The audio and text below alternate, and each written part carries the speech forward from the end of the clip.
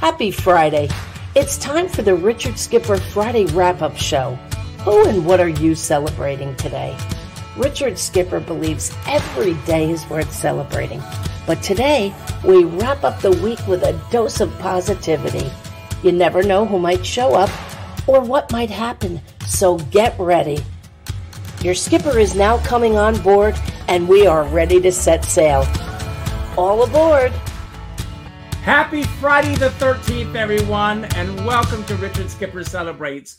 Who or what are you celebrating today? There's so much to celebrate if we only take the time to do so. Today is also National Skeptics Day, so some of you may not agree with that. I see that my friend Ron Spivak is here, and he says that he's a little skeptic today. My dear friend Rosa Puzo is here. Vicki Bell is here. People are popping in from all over. Sherry Callahan. Someone pick a number 1 through 4, and that will decide who our first guest is. The first number that pops up will be our winning number. We are celebrating National Book Blitz Month all this month. So I've been very, very fortunate. I've been reading my took-us off, and I have been reading so many books, and I am so excited to be celebrating 4 people who have written so many books, and we're going to be celebrating those books today. But before I bring them on, I want to take you back for a moment at some of the great authors that we have celebrated on this show since we began doing Richard Skipper Celebrates virtually. Here they are.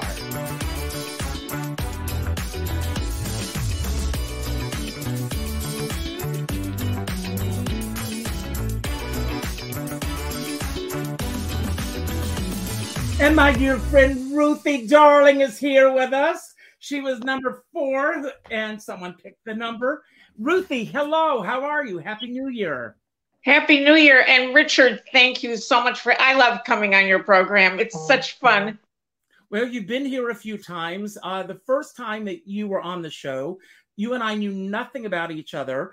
But you have written, so far in my possession, and I am proud to say I've got 1, 2, 3, 4, 5, 6, 7, lucky 7 Ruthie Darling children's books. And you have a new book that, is it just coming out or it's on its way? No, it's out. And the name of the book is? TT Turkey, the turkey that got away. And here it is. Oh, you put it up there. Thank you. You're welcome. So first of all, I encourage everyone to go back and look at the previous interviews that I've done. We're not going to go back into your history right now because today we've got a few other people waiting in the wings, and we're going to be talking really about process today and celebrating the creative process. What keeps you going with these incredible books that you've written? You know, I've been asked this so many times. All I can tell you is I did not write when I was in high school. I didn't write when I was in college. High school was a junior term paper. You didn't get out of the school I was in. College, I wrote 2.5 papers. Somebody helped me with the other half of the third paper.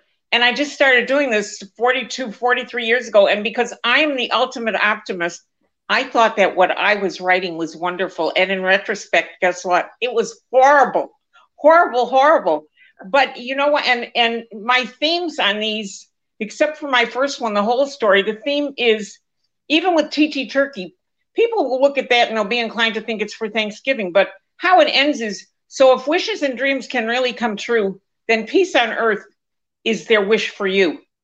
And it's every day of the year. It's worldwide. It's a God-given gift. I truly agree with that. And, for me, I'm making 2023 a year about yes. And I want to talk and celebrate the yeses in your life. But what was the biggest no that you were ever given? And how did you get past that no? I learned from somebody a long time ago that for every no that you get, you're that much closer to a yes. And that's my mentality. Mm-hmm. So if someone says no and one door closes, another one opens. That's just, it's just in me. So I know all of your books are in rhyme. Where does that come from? I mean, is it something that you're constantly thinking of? Are you able to shut your brain down from time to time? What are you constantly thinking of as far as the process when it comes to writing your books? I love playing with words. And I think that really is the secret to it. Aside from, and I do mean that it's a God-given gift, because you know that I had an accident a couple of months ago. Yes. And I think that the reason that I survived was because I'm meant to be here to get these messages of love and positivity out. And that's just the way my brain works. Well, you're just like Tom Turkey. You just keep going, and I hope that the sky's not going to fall down on you. But we're going to bring on our next guest in a moment, and you're actually going to help me bring on the next guest. But everyone who watches the Friday afternoon show knows that I also have a few mystery questions that I pull randomly. I don't even know what they are, just to keep our creative juices going. So pick a number 1 through 4. 2. And your question is, what's the first book that you ever bought? The first book I ever bought. I think I know the answer. You do? I do. I need help. Nancy Drew. You know what? Thank you. I love Nancy Drew. You told me that in a previous interview. So, and I love that they're even showing the old Nancy Drew movies now. Yes. So, Ruthie, I'm going to let you bring on our next guest. So pull a number 1 through 3, like let's make a deal. 1 through 3, 2. Okay. And before I bring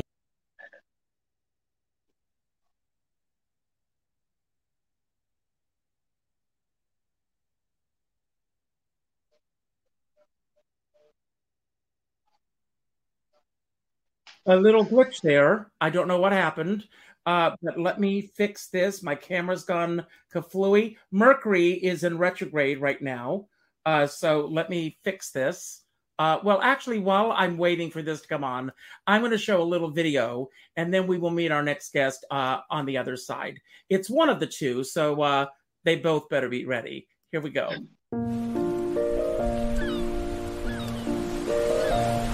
A sea lion passes his days in the waves, and he lies on the rocks, and he sleeps in the caves.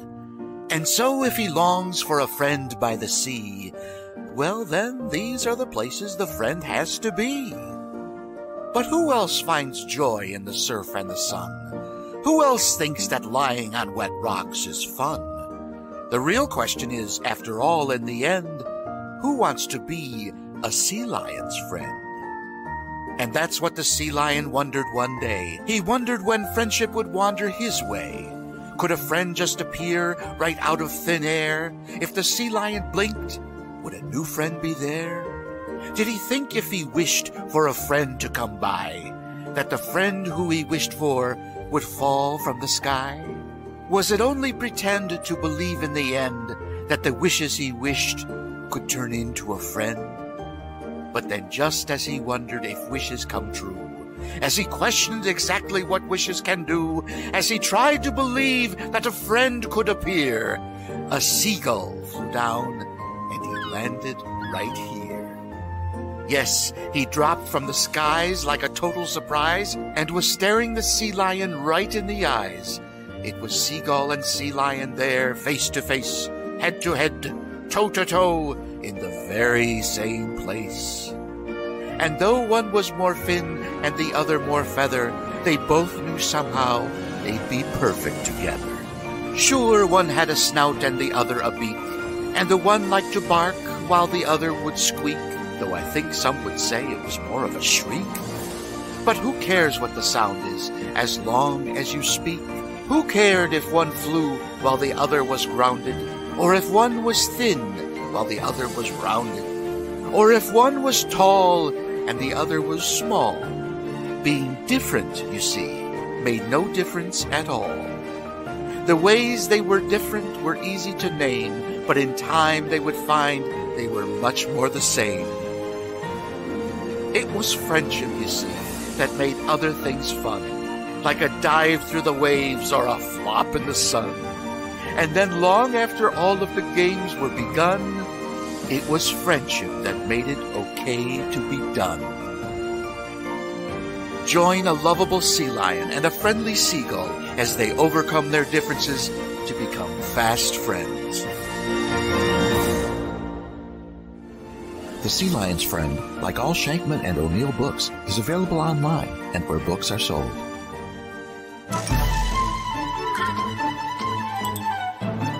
Want more? Check out ShankmanO'Neill.com for books, fun, lesson plans, and news.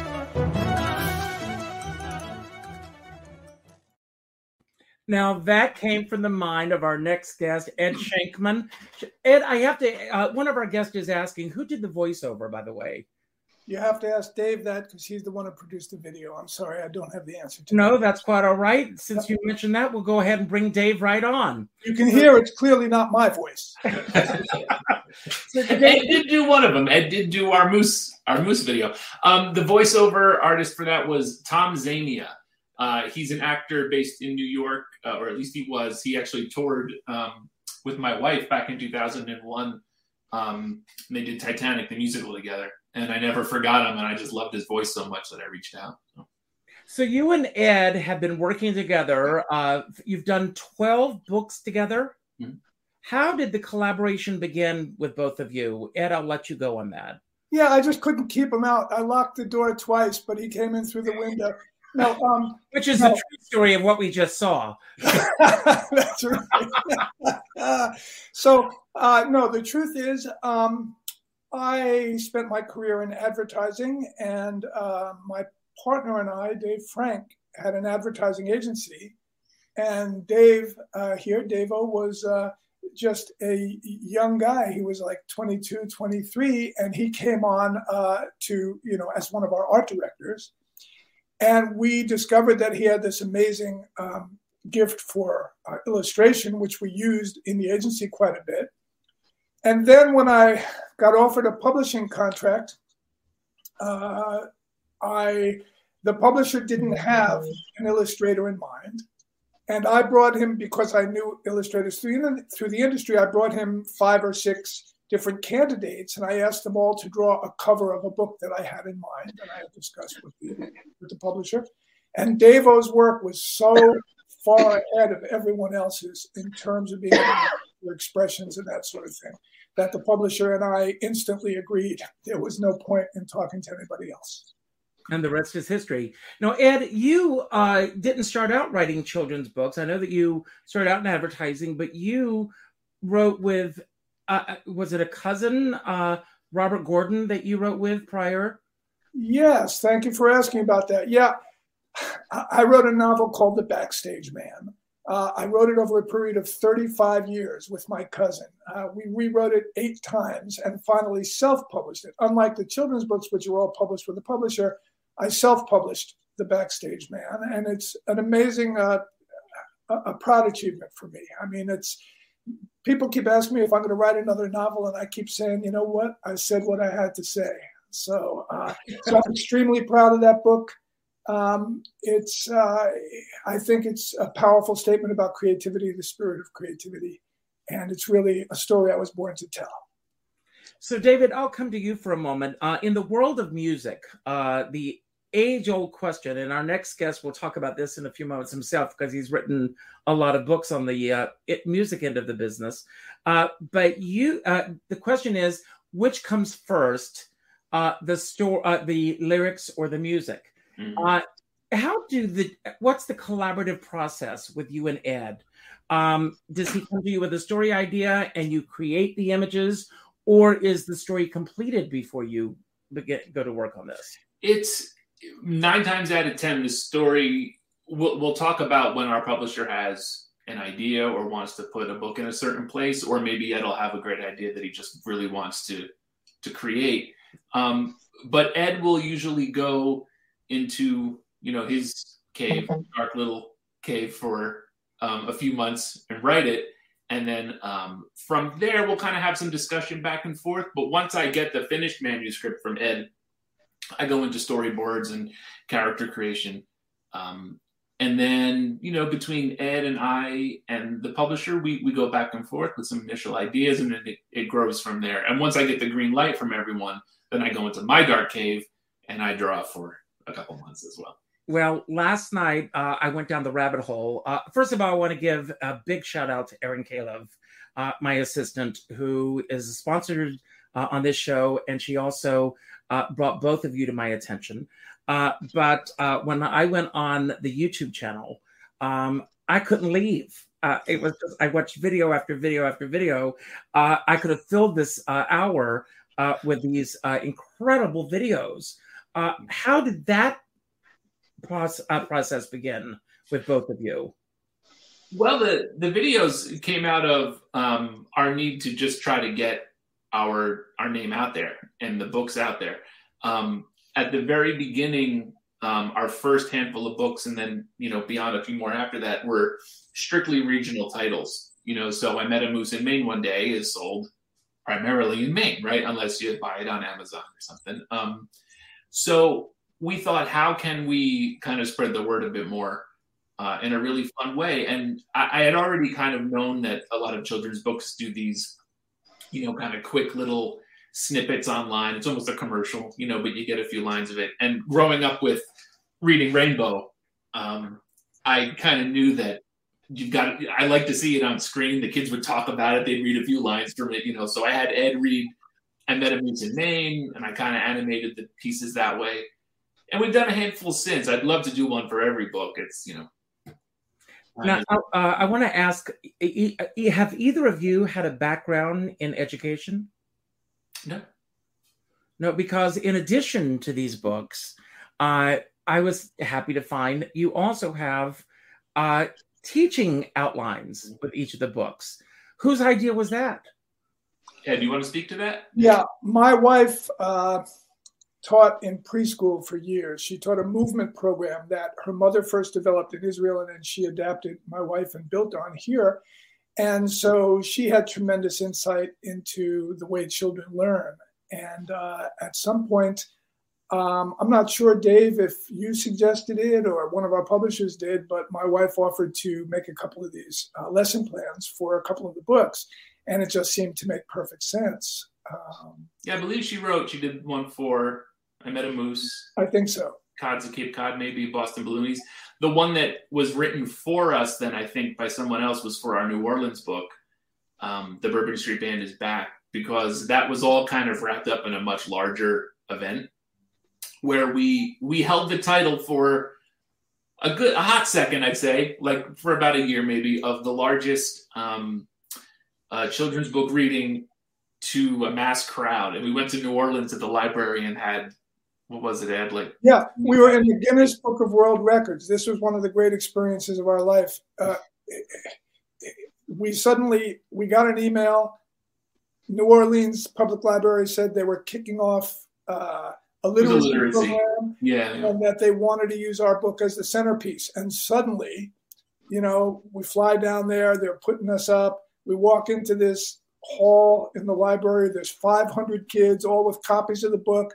There's a famous actor, Wendell Pierce, reading our book on stage. Mm-hmm. There's these famous musicians, including Ellis Marsalis, behind him playing the musical parts of the book. And this is a book we wrote for very emotional reasons. I had tears in my eyes. I really couldn't believe it. So, what an amazing story.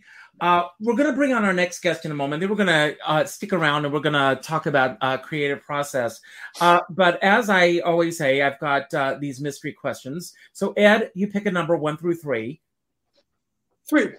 And your question is, what's the most embarrassing thing that's happened to you at a book signing? Working with Dave. Oh. Did you see I reacted before he answered? I knew what was coming. No, first of all, I can't believe I picked that number. But anyway, it's hard to pick from all the most embarrassing things. But one of the most embarrassing things led to a book. Here we are sitting in the middle of LL Bean's lobby, feeling very proud of ourselves and egotistical. This is a huge ego boost. And here come the fans, and they march up to the table, and they ask me in a bold voice, where's the bathroom? So that was kind of embarrassing. And our publisher was there and he heard it and he said, hey, what if we turned that into a book? And we did. We wrote a book called Where's the Bathroom? I know. I saw the title. That's great. So, Ed, you pick a number, 1 or 2. Me? Yes. 2. And your question is, what was the first book that you fell in love with and why? Oh, The Hobbit. The Hands Hobbit. down. Yeah. I knew it was always kind of a big part of my family's life. When my grandmother was moving out of her house, we found this copy of it. This old, beautiful, old copy of it down in the basement. It has my uncle's name in it, Bill. So this is his. So if you're watching, I have your book. I read this version first. It absolutely knocked me on my backside. And then from there, the first book I ever bought, which was the question you asked Ruthie, was the Lord of the Rings trilogy after that. It shaped everything after that. I think this might be the world's most perfect book, I think. Oh, wow. Well, we're going to go in a completely different direction, and I'll talk about a couple of perfect books. Now, look at the size of this. This is the American Songbook, the singers, the songwriters, and the songs. This is the Bible for me. And the other is Broadway musicals, the 101 greatest shows of all time. This is just 2 of them. Today is actually the birthday of Gwen Verdon. And tomorrow, for those of you who are in New York, the American Songbook Society, I think that's what it's called now, they're doing a screening of Ken Bloom's documentary on Gwen Verdon, which is incredible. I absolutely love it. And Ken, you're here with us today, so I'm thrilled that you're here. Thank you. Welcome to the panel. Completely different change of pace. So who or what are you celebrating today, Ken? I'm celebrating Gwen Verdon today because they're not really showing the documentary because it's too long for their meeting. So I'm showing all these clips of Gwen Verdon on Ed Sullivan, on Broadway, on early TV, and on movies. When she was a teenager, she made short films as a dancer before she became Gwen Verdon, so to speak. So that's what I've been doing today, celebrating Gwen Verdon, that I'll be doing again tomorrow, I guess. That's great. Ron Spivak says hello, by the way. He's watching. Oh, hello, Ron. So he's sending his love. When you take on a subject, and there's so many that, I mean, I could just bring up lots of books that how many books have you written to date? I think maybe 18, I think, or something like that. And, and it's obviously a long process. I mean, here's just one of them. Show and Tell, the new book of Broadway anecdotes. And you also wrote an incredible biography of Hubie Blake. And I'm trying to bring that up, and I'm having all kinds of glitches today. I think it's Mercury being in retrograde. But I want to ask you a trivia question. And okay. I know you're going to know the answer about this. I'm going to put you on the spot, Ken. Hubie Blake's birthday. It's the 4th of July, I think, right? Wasn't it? Yeah. Was it February 11th? I don't know. I think it was February 11th because that's my birthday. Oh, okay. Then yes, it's February 11th. I think we shared a birthday. Oh, so that's good. What is it that when you, I mean, let's take Gwen Verdon, for example. You did this incredible documentary. What's the jumping off spot for you when you jump onto a project? So I had done a lot of work with dancers over 40 and still are. And they were going to do a tribute to Gwen Verdon. And I have a lot of clips. Mm-hmm. I have hundreds of DVDs of Broadway clips. So I supplied them. And someone said, well, why don't you write a biography of Gwen? And I knew Gwen's son, and he encouraged me to do it. And so Richard Carlin was my co-author on it. And so, I don't know, we just loved Gwen. And that's what we did. So, and is there something that you're currently working on that you'd like to tell us about? I'm just finishing a complete lyrics of Sheldon Harnick book. Wow. You want to guess how many lyrics he wrote? Well, I won't even venture to. 1,000 lyrics. Wow. This is the biggest book ever. And, Sheldon is 98, and we're hoping to get the book out as soon as possible. But, with the shutdown the last 2 years, it's hard for a lot of these companies to get up to speed, so to speak. But, well, you and I, we have a mutual friend, Josh Ellis. Oh, yeah. And when my husband, Dan, and I got married, Josh officiated. You know the connection with us, don't you? Did Josh ever tell you? No. Sheldon and Jerry Bach did special lyrics for our wedding of Sunrise Sunset. Yeah, that's great.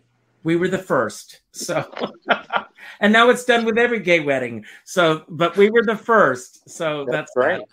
Sheldon is fantastic. He's really great. And at 98, he still remembers everything about his career. Everything. He's astounding. And he's a great, great man. Great guy. In every aspect. There's one question left, and I'm going to leave it to you. Of all the people that you've written about, past, present, currently living, if there's anyone that you could just sit down and have a dinner one-on-one with, who would they be and why? Well, with Richard Carlin, I wrote this U.B. Blake book, and I'd like to have met U.B. Blake. I saw him perform a lot because he lived to be over 100. So, he was still performing into the 80s. And I think that the work with Shuffle Along and blacks in Broadway at the turn of the century is fascinating, and I'd like to ask him about how it really was. Amazing. Well, today being Friday wrap-up day, there are several holidays that I want to acknowledge that are happening today. One of the holidays today, believe it or not, is, this is true, Blame Someone Else Day. So I'm going to ask you, Ruthie, have you ever blamed anyone else? And I see him putting it has there ever been anyone in your career that you've blamed for anything, good, bad, or indifferent? I don't think so, because when I do something, any book that I have out in hardcover, I cover my tracks and I send into the copyright office in Washington, D.C. And it's to protect myself, and it's to keep people, there are no original ideas is what I found out. I found this out when I sent something in that's being worked on now, and somebody said, well, it's already been done. Well, you know what? The only original stories are the ones that started umpteen thousand years ago, and everybody plays off of those stories. And by the way, that story, that animated story, that film, you guys, you just, that's the icing on the cake. It's just beautiful. Yes, it really resonated with me. So thank you. Thank you so much. Thank you. David and Ed, check out Ruthie's website, because incredible titles. For sure. Yeah, we'll check it out. Absolutely. Ed, today is Friday the 13th. Uh-oh. Are you superstitious in any way whatsoever? And if so, what superstitions do you carry around? Wow. I would say here and there I knock on wood. I do when I get a thought that I don't think I should have. I knock on wood. I definitely have that superstition. I also, on the positive side, and Ruthie, you were talking about positivity earlier, and that hit home with me. I am superstitious on that side too. There was a quote by Ralph Waldo Emerson that has sort of guided my life. He said, the world is all gates, all opportunities, strings of tension waiting to be struck. So I constantly have the feeling, is this the next string? And so many of those strings have worked for me in my life. And so when I meet somebody in a coffee shop and they have a little kid and I mention that I write a book, I don't know if this lady's uncle isn't the one who runs the Ellen TV show that I'm going to be on tomorrow. You know what I mean? I mean, look, how did we end up here? So I'm always thinking of striking that next string. And so that's a positive sort of a superstition, that I see the strings everywhere. What a great thing. Thank you for bringing that up. I love what, and a great thing to think about as we go through this new year. David, today is National Skeptics Day. Is there anything that you're skeptical about?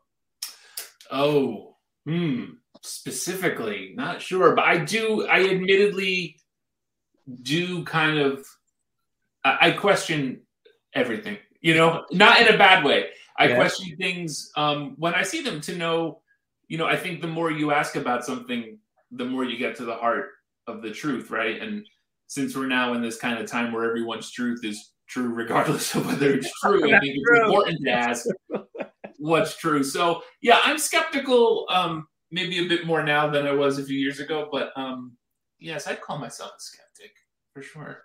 Yeah. Okay. Ken, today, believe it or not, is National Rubber Ducky Day. Did you have a rubber ducky as a kid? I did not. Do you have a rubber ducky as an adult? No, I still. That's not a duck, Ed. I've won. I'm not good at these things. When you go to a carnival and you throw the ping pong ball in the thing, and then you win a rubber ducky. Yes. I've won them, but I've always given them away. I'm sad to say. And of course, lamb chop is there. My dog loves his lamb chop. So, Sherry Lewis. I performed as Carol Channing for many years. Some of you know that. But for some reason, everywhere I went, people would think that Carol Channing and Sherry Lewis were the same person. So inevitably, somebody would come up to me and say, "Where's lamb chop?" Really? He's not on Ed's desk. Yeah. Here's a weird thing. Yes. The reason I have lamb chop, when I was a little kid in school, there was a teacher who taught us to play the song flute. It was kind of a plastic recorder. The teacher was Sherry Lewis's mother. Wow. And I felt like we were with a celebrity, I mean, Sherry Lewis was a hero on TV, and here was her mother teaching us the song flute. So, absolutely. Ruthie, today, believe it or not, is Peach Melba Day. Are you a Peach Melba fan? Or if not, what's your favorite dessert?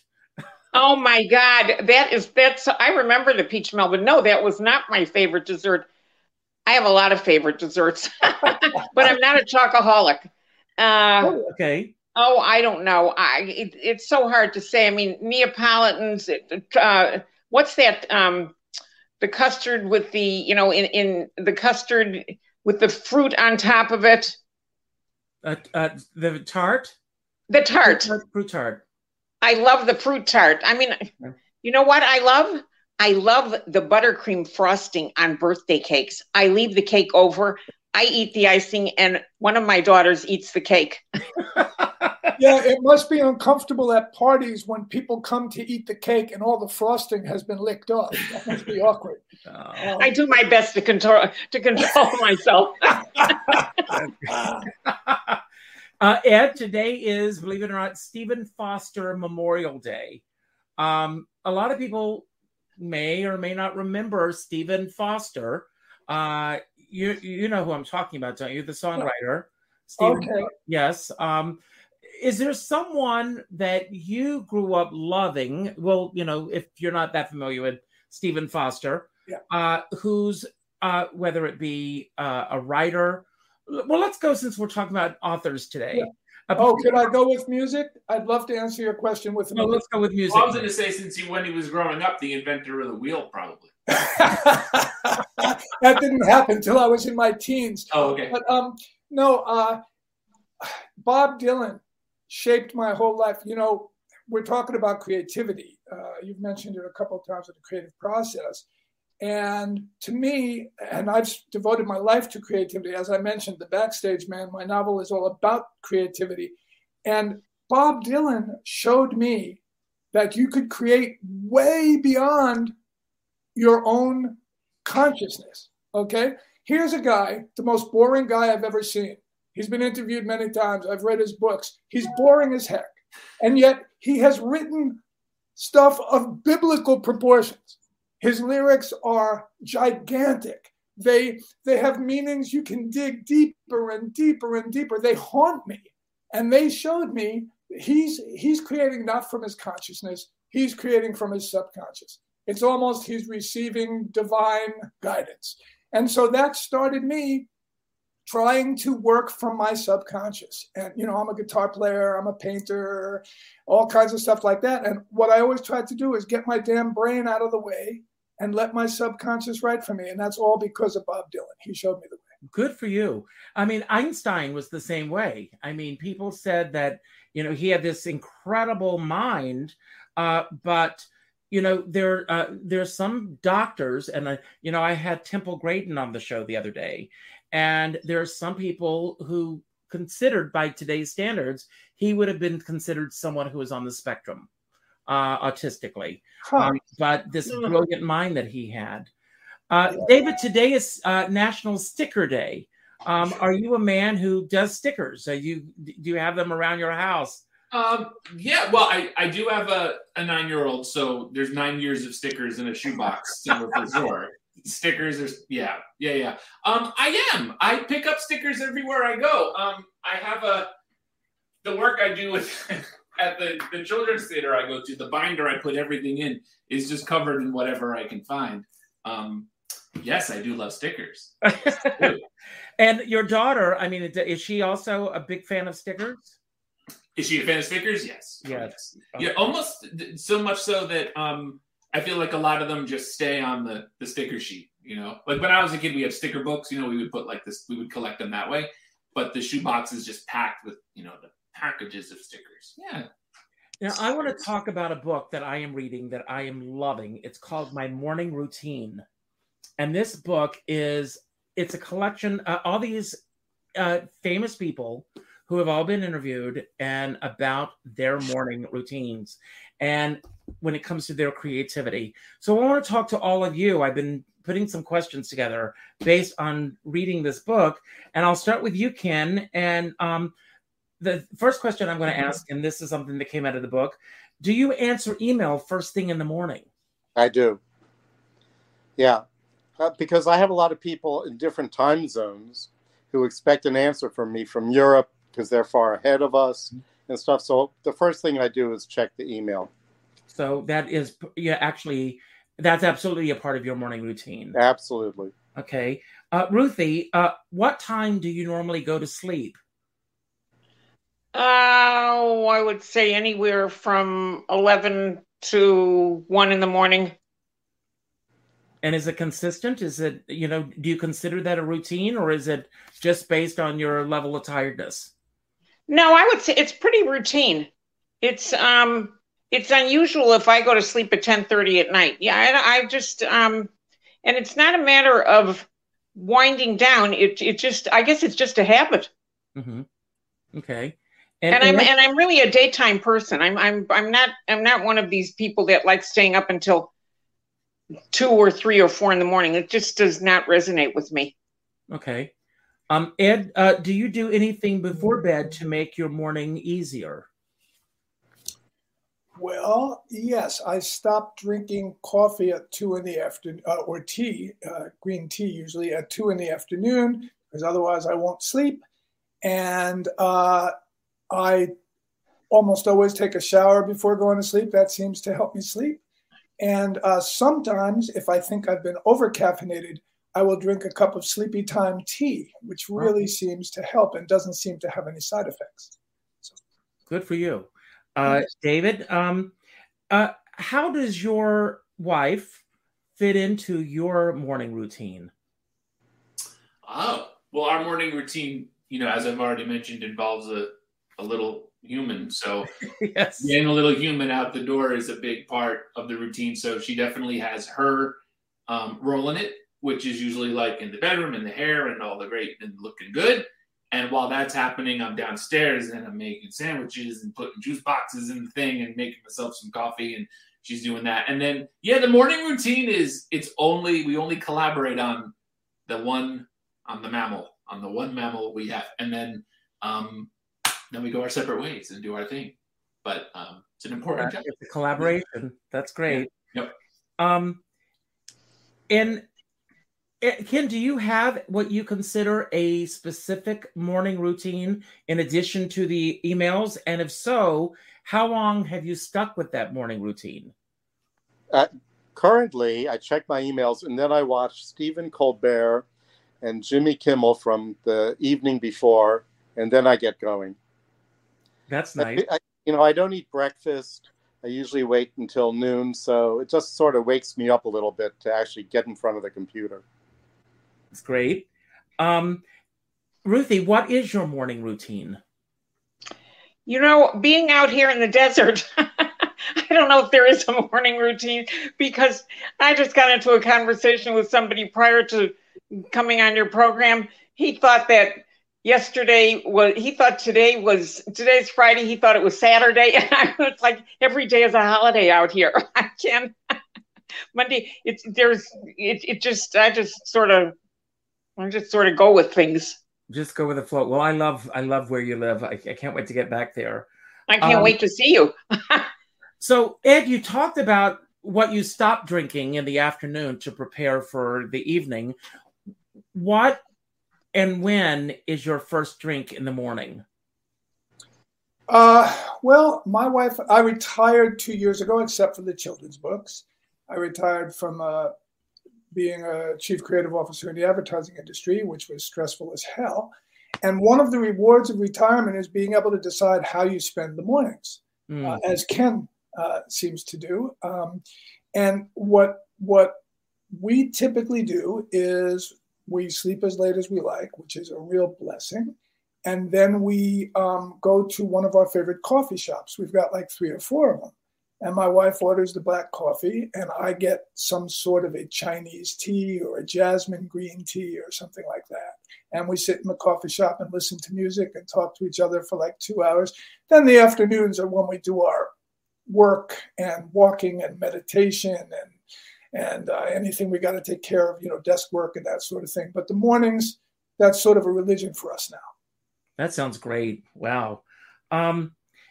And David, how do you deal with negative thoughts that pop into your head throughout the day? Oh, wow. That is like so right. I have negative thoughts about Dave. I could help light on that if it would help. I'm just trying. Usually, I close that box. I think you guys are in the wrong profession. I think you should go on as a comedy routine. Rowan and Martin have nothing on YouTube. This quick side story. This report, the way we go back and forth like this, we would drive up to Maine for book signings. And, I love it. We just kind of started ribbing each other back and forth. But anyway, I deal with them usually by stepping away from the trigger, and whether that's work or my own self-doubt or whatever it could be. Meditation, I find, helps a lot. We have a new pup, so taking him for a walk is always good. What do you have? He's a black lab. Okay, great. Yep, Chester. He, he's like 1.5, so he's both my joy and the bane of my existence at the same time. So he's great. But yeah, I think I find stepping away and breathing, which I often forget to do. Yeah, that's yeah, and deleting Ed's emails, not getting back to him. Well, I will say having a dog and going for a walk is like the greatest thing. It's when huge. Things just get crazy, just get out of the house and go away. Yeah. Ken, what have you received today when it comes to your creativity? What have I received? Yes. Let me think about this. I got some message from Sheldon Harnick today. That's great. So that was good. And I got a message from Tom Jones, who wants me to do a complete lyrics book of his shows. So I emailed the publisher and see if the publisher is interested. But luckily, Tom has written a lot fewer songs than Sheldon. Well, it's going to prepare you for the next one. So that's great. Right. That's great. And Ruthie, what have you created today? What have I created today? Well, I was out and I came back. I'm going to the Desert Writers Expo tomorrow over in Palm Springs at the Mizell Center. Okay. And I had to organize my books so that I bring them in a suitcase. It's easier for me to manage that way. And I leave the rest, the excess, in my car. So it really was, I was sitting out in the parking lot area where we live. And I was sitting on the edge of the back of the car, I'm sure if anybody had walked along, they would have wondered what I was doing. But you know what? I was counting books, and I have a total of 8 now. So I'm bringing in a certain number of each. And if I need more, I'll just have them. I'll be able to resort to going out, leaving the center, going out into the parking lot, getting more and bringing them in. So hopefully I'm going to sell the whole carload. I hope so. Ed, as we are embarking on a new year, looking back on 2022, I want you to finish this statement, okay? There are times when I really felt proud of myself, such as...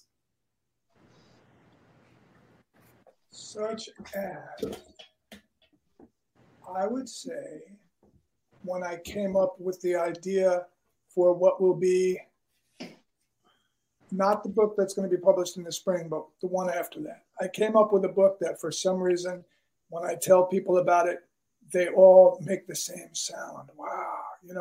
I think it's going to be one of our most special books. Do you want to tell us now, or do you want to just keep it a secret and come back when it's ready? Yeah, I'm not sure I'm allowed to tell you now, but there's something about it that touches on a very human issue in relationships. And, like you saw in The Sea Lion's Friend, where being different, you see, made no difference at all. Some of our books have these kinds of little sort of morals in them. Well, that's something you and Ruthie have in common. So yes. Thank you both for that. And it's great that children are getting this. I want to jump in for a moment. The reason that National Book Blitz Month was created was to get people, especially kids, interested in reading again. And I was the kid, and I still am, who loves to have books in my hands. I mean, I am not on a Kindle. I want to hold a book in my hand and take it to bed with me and read it. And so I can't wait. And is this something that the two of you are going to be working on together? Mm-hmm. Oh, yes. Dave has already started giving it his attention, which is always exciting for me. The idea of how is Dave going to bring this to life is unbelievable. I paint a little bit, and sometimes people look at it and say, Ed, why don't you illustrate your own books, especially because of Dave-O's personality. But the thing is, Dave has the ability to show the expressions, these nuanced expressions on these creatures that I could never, ever do. And so it's always exciting to wait and see how he's going to bring this new character to life. That's wonderful. I hope that when the book is ready, is published, that you both will come back on the show, and we'll do a full show on this. David, when it comes to your art, I know you have a website as well, just specific about your art. When it comes to your art, whether it be with Ed or elsewhere, what are your specific goals as you go into the new year? Oh, wow, that's great. I'm always looking to kind of fine tune and figure out what my style is. I'm not sure I know what it is. I'm not sure I'll ever find it. A lot of our books, I kind of go back and forth with different techniques that I feel like work well with the story of the book itself. This year, I'd like to kind of zero in on something and try to make it my own, try to brand it in some way so that maybe, as an illustrator looking to get hired to do illustration work, they do want to see a set look, I think that's my goal. I think I'd like that. And maybe an online comic or some movies or... well, after the show, stick around. I've got an idea I want to talk to you about. Okay. So Ken, looking back over the past year, if you were to come up with 4 reflections on the past year in terms of your work, what would they be? The first one would be getting off the couch and going to my dining room table, which is my desk, and getting to work. But the last 2 years have been really difficult for me to get motivated because, nobody is in the offices anymore. You can't get in touch with anybody. We were so unsure of how long this was going to last. So I worked, and I continued to, because especially with Sheldon being 98, we didn't have a lot of time. So that book has at least been handed in. But for new projects, I've been sort of lackadaisical, which isn't like me. And Ruthie, is there anything else? I mean, as you look back over the new year, what are you looking forward to?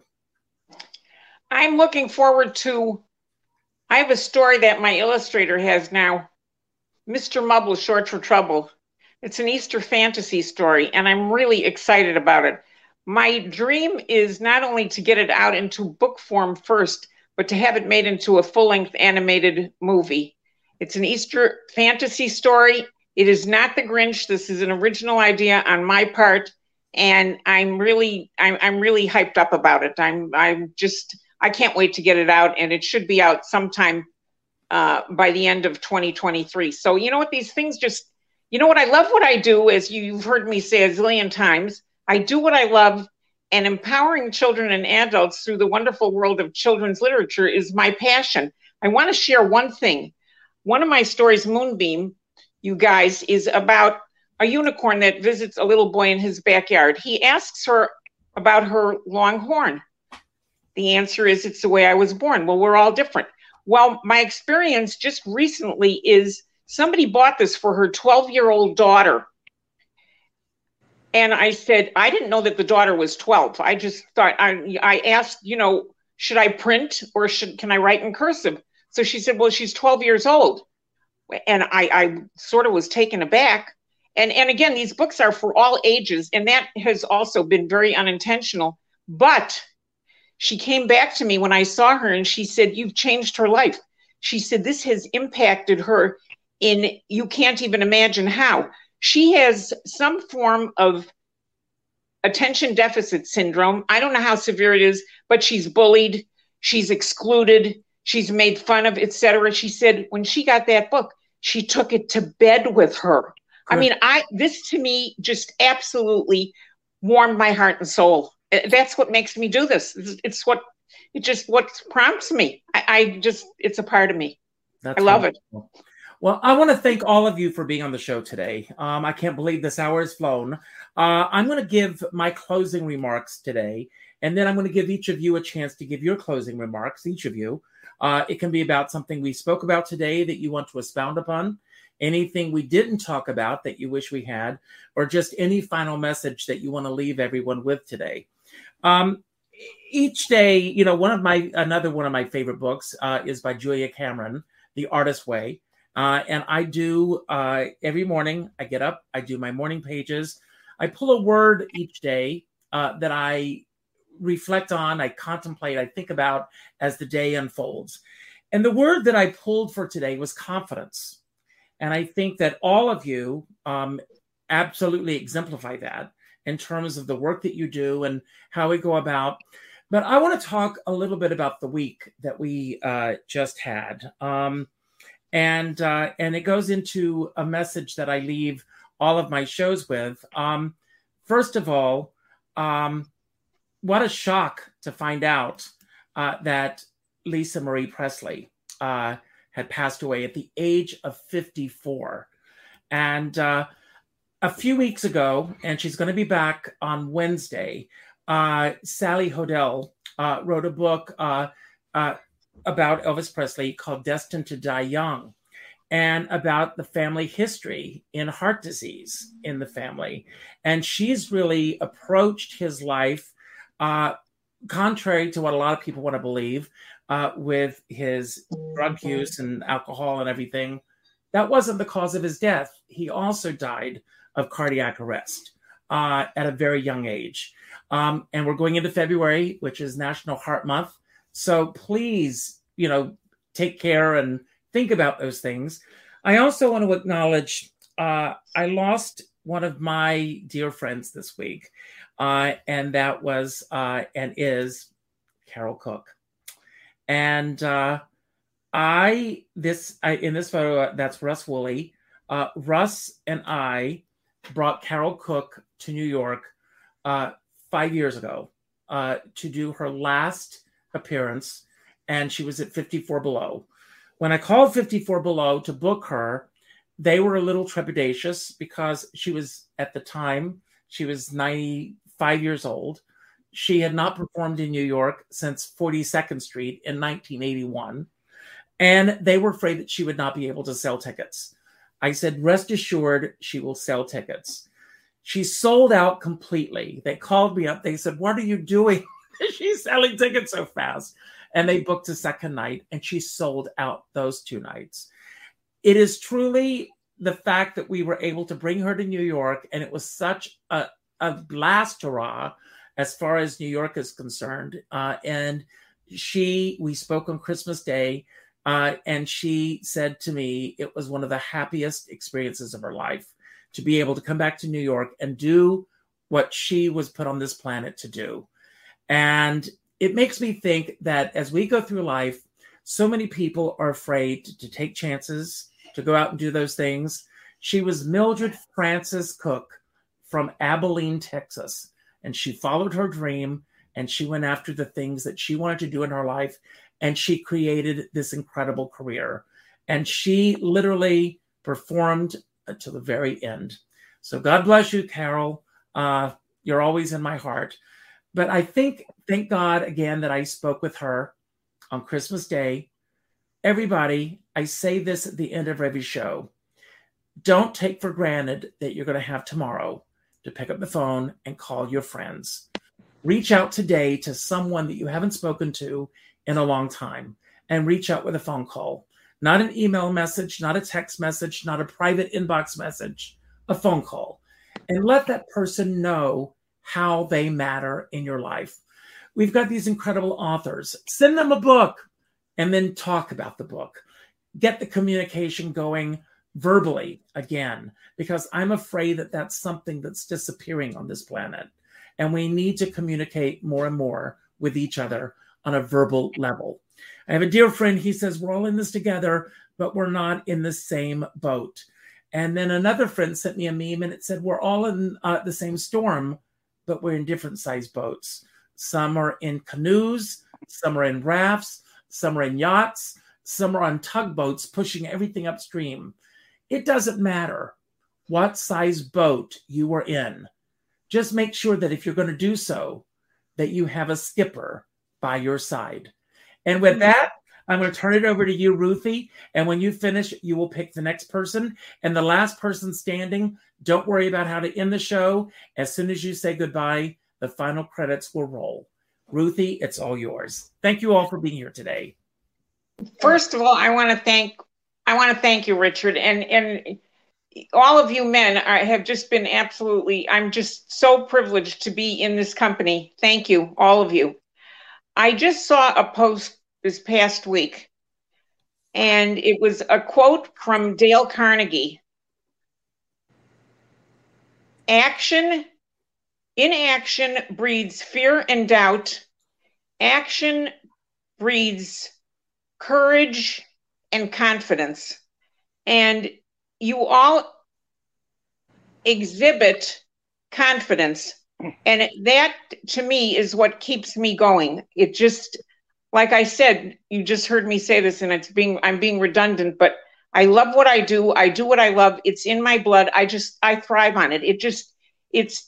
I don't talk about this 24/7, but it's in me. And I don't know what I would do or who I would be without it, because I truly have arrived at a point in my life where I love what I do, and I love the impact that it's producing in other people. All unintentional. Call it accidental or whatever you want to do. But like I said, it's a God-given gift. I haven't spent my whole life doing this, and I'm just thrilled to be here. So next. I'm happy to go. Thank you, Ruthie. You talked about confidence, and so did you, Richard. It does play a hugely important role. I know so many people who have all kinds of hidden talents, but they just don't think of themselves that way. They don't believe they have that level of talent. And that's what separates them from the people who go after their creative goals. When I was a 6-year-old kid, the teacher in first grade asked us to write poems, and my poem was way better than the other kids' poems. I still remember it today. And it showed me, I have something here. And by the time I was 17, I knew I wanted to write children's stories and publish children's stories. And I had this teacher in high school when I was 17 who said that I didn't do my homework one day. She said, Ed, if you don't do your homework, you're going to have trouble making it in life. And I said, well, I don't have to worry about that because I'm going to write children's books like Dr. Seuss. And she said in front of the whole class, well, it's not as easy to write like Dr. Seuss as you think. And I was like outraged by this insult. So I went home that night and I wrote my first children's book, wrote it in one night, brought it back in the next day. And to the teacher's credit, I was a pretty arrogant kid. And arrogance is a sort of a form of confidence, I guess. But to the teacher's credit, she said that she let me read the book to the class, and I did. And at the end of it, she apologized to me in front of the class for saying that it wasn't as easy to write like Dr. Seuss as I think. And after that, I just knew that's what I wanted to do, and I knew I could do it. And I didn't stop till I ultimately got my first publishing contract at the age of 53. So yes, believe in yourself. What you do is art. Believe that it's art. Believe that it's as good as anything anybody else can do, and keep striking those strings until you hit the one that opens the door. Want me to go next? I'll go next. I agree with the confidence thing. And, if you don't go in confident and you think you may not do it, it will not come out right. And there's no guarantee that it will. But I think it's important to know what you're good at. Because I've had a lot of people who say they want to do these things and they never become a success instead of understanding what they're really good at. So I think it's important to know yourself and then have the confidence to do what you do. I think it's important to acknowledge the people that get you where you are. There's never, I don't think there's a single thing that, I can say I did that and it was all me and only me. And I don't know if anyone can. Maybe you can. If you can, well done. But the people who believe in me and give me opportunities are the people that, you asked earlier, how do I get past negative thoughts or bad thoughts? And acknowledging the fact that there are people out there who give me opportunities like this. I started to work for Ed Shankman half my life ago, and then he called me and asked me to write books. So, Ed got me there. There's all these people in my life who seem to believe in me, often probably more than I do myself, who see that in me. Ed Shankman got me to this point with children's books. Rob Rokicki, a good friend of my wife and I, who he's the composer of The Lightning Thief on Broadway. He saw something in me too, and we did a book together. He wrote Monster Songs, and I drew all the pictures for it. Steve Fredericks is the executive director of the Growing Stage Theater in Metcon that I'm involved in, and he sees something positive in me as well. When people believe in you, sometimes it can be hard to fully embrace that, but once you do, things start to change. So I guess I'll end it with thank you to everyone I just named and everyone else. And thanks for having us, Richard. This was great.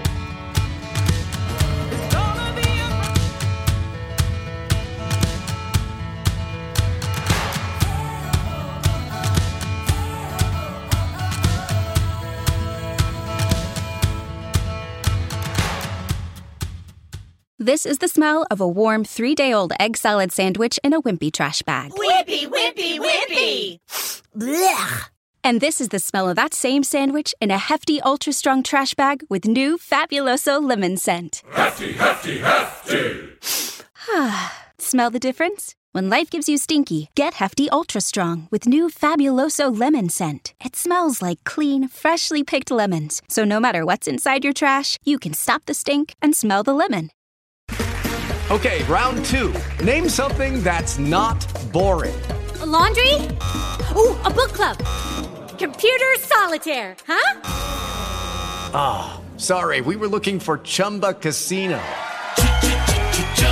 That's right, ChumbaCasino.com has over 100 casino-style games. Join today and play for free for your chance to redeem some serious prizes. ChumbaCasino.com. No purchase necessary. Void where prohibited by law. 18+ terms and conditions apply. See website for details.